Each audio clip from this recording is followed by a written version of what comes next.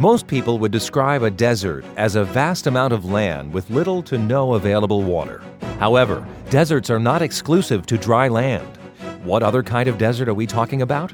Stay tuned. A marine desert is a place in the ocean that's largely devoid of life.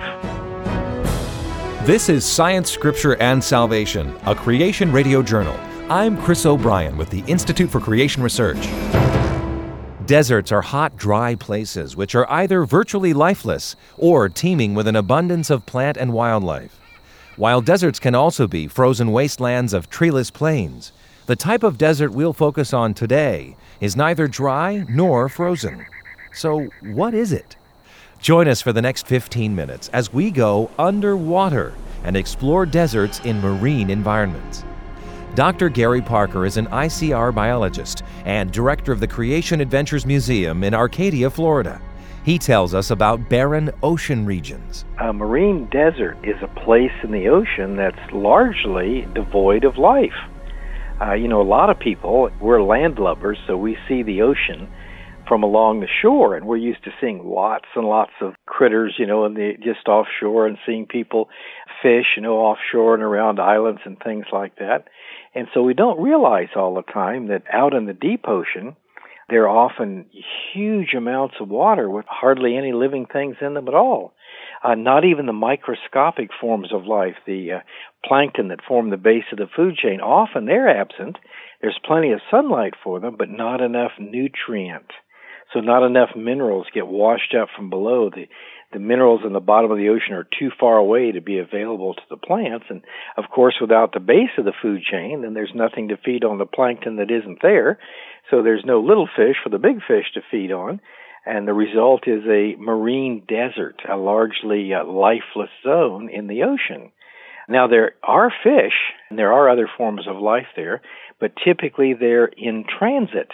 And so a marine desert is something that fish will swim through to get from a point where there is a lot of food and nutrition from one such point to another. Dr. Dennis Englund is professor of biology at the Masters College in California.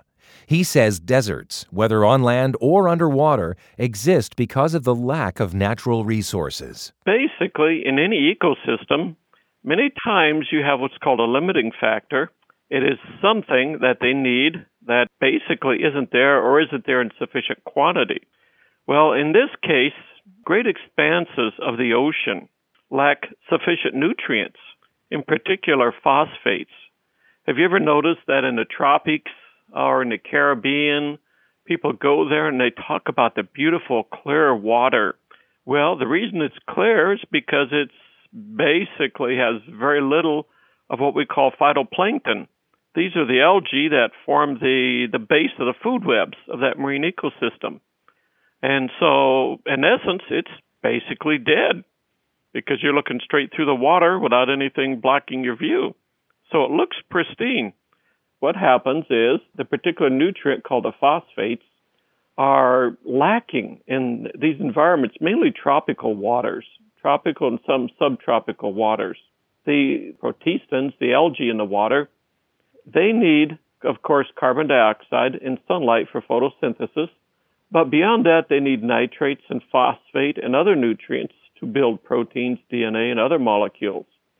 Nitrates are usually sufficient because they're readily soluble in the water, but phosphates many times precipitate out of the water.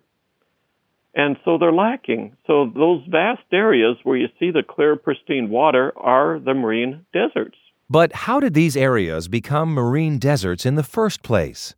Retired ICR biologist Dr. Ken Cumming explains that one way a marine environment becomes barren is when nutrients get used up and are not replaced because of ocean currents. When we talk about deserts in the ocean or in the marine environment, we're talking about locations that for one reason or another have been isolated from a nutrient or a essential ingredient supply, and therefore they become a desert after they use up the residual materials which are there naturally.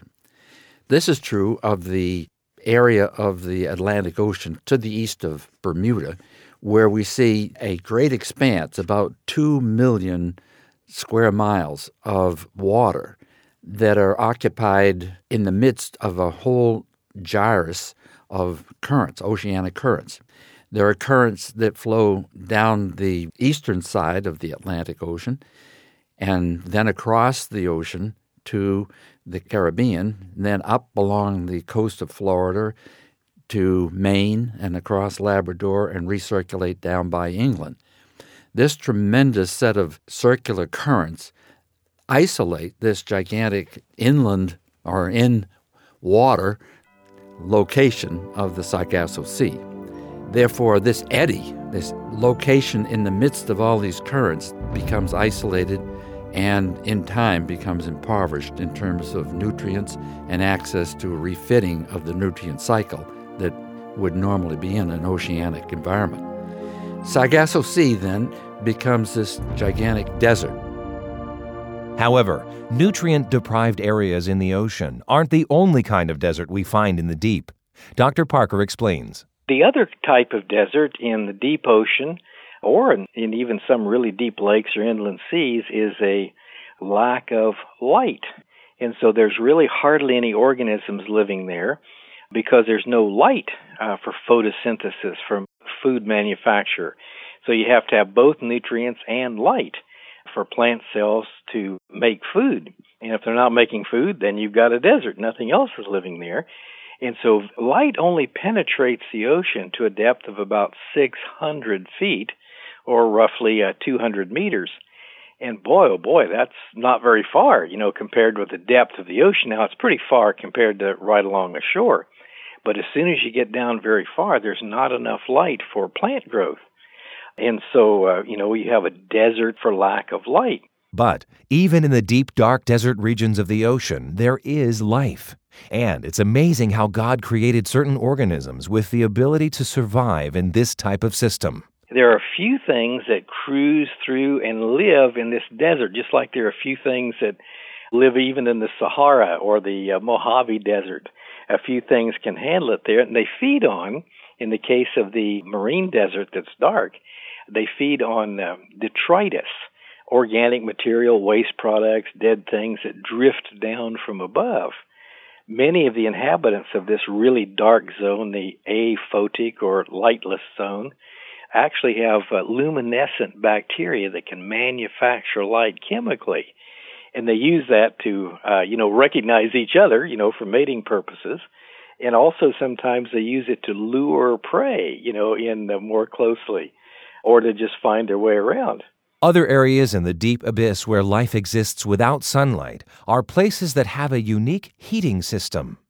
Dr. England explains how hot ocean bottom vents allow living things to survive in a seemingly hostile environment. If you look at the hydrothermal vents in the ocean floor, you have a lot of organisms not undergoing photosynthesis but chemosynthesis, drawing their energy from sulfur compounds instead of sunlight. It's really quite interesting. They will appear around these vents, and then when the vent dries up, they disappear. But then they reappear somewhere else. There's just so much volume there that we just have not seen, have not explored. Probably easy estimation, over 90% of it we've never seen. And what we're discovering is that there are life forms, but their needs and what they supply is different. Bacteria are a good example of this type of life form, and they've been known to survive just about anywhere. Bacteria have been found in the very depths of the ocean, different depths of the water column, and they've even been found in the atmosphere, way high in the atmosphere where we wouldn't expect to find them. And the big question is now, what mechanism has God given them to survive there? Because, again, a lot of the nutrients, like the phosphate in the open ocean waters, is not that abundant because a lot of it precipitates to the seafloor and is brought up by upwelling along the coastal areas. But out in the deep ocean, there's a real lack of the phosphates. But there are bacterial forms, and they appear to be more abundant than we realized. So the question is, how are they surviving and how are they acquiring phosphates for their metabolism? And right now, we've got more questions than we've got answers there. But again, it's a show of God's grace. Dr. Cumming would agree and says these marine deserts, as well as those on land, testify to the wisdom and power of the Creator, who gave certain creatures the ability to survive in places of such limited resources. The issue here is that in all living systems, wherever they are, on the land or in the water, they all have a complement of materials which allow them to consist or exist and develop. But in certain places, like the Mojave Desert and the Sonoran Desert and other deserts around the world, we see that there are locations where the limiting factors of water, possibly even nutrients, become the constraining factor for whether organisms can grow and live there. So when we think about the deserts of the ocean, we think about this issue of God's creation to create unique organisms that can inhabit the locations wherever they might be. High alpine situations of mountains, low depths in valleys, oceans, depths of the oceans, frozen locations.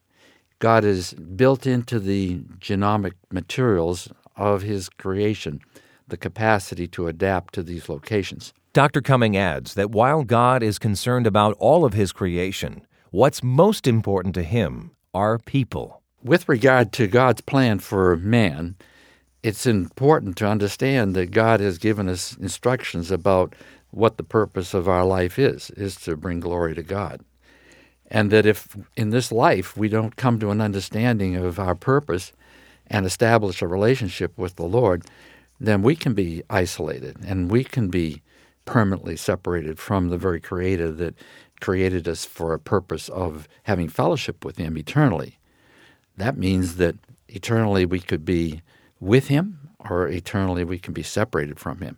And when you go to these desert locations, you find that it's not a pleasant location to be in. It's always subject to some limitations of the moisture or of food and sustenance or of well-being or for variety. And in those locations, it's pretty miserable to exist and to have fellowship with somebody in such locations.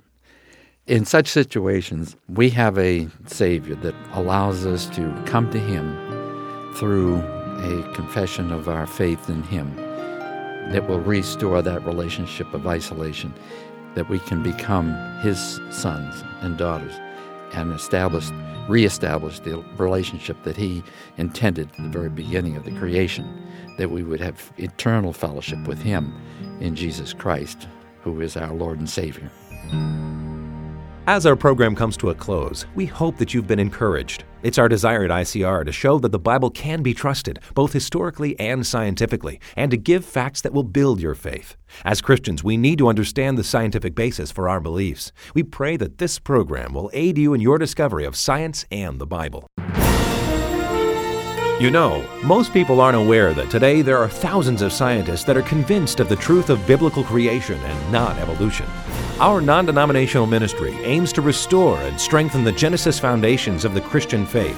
If you've enjoyed today's edition of Science, Scripture, and Salvation, a Creation Radio Journal, why not visit us on the web to find out more about the work of ICR? The address is www.icr.org. Again, www.icr.org.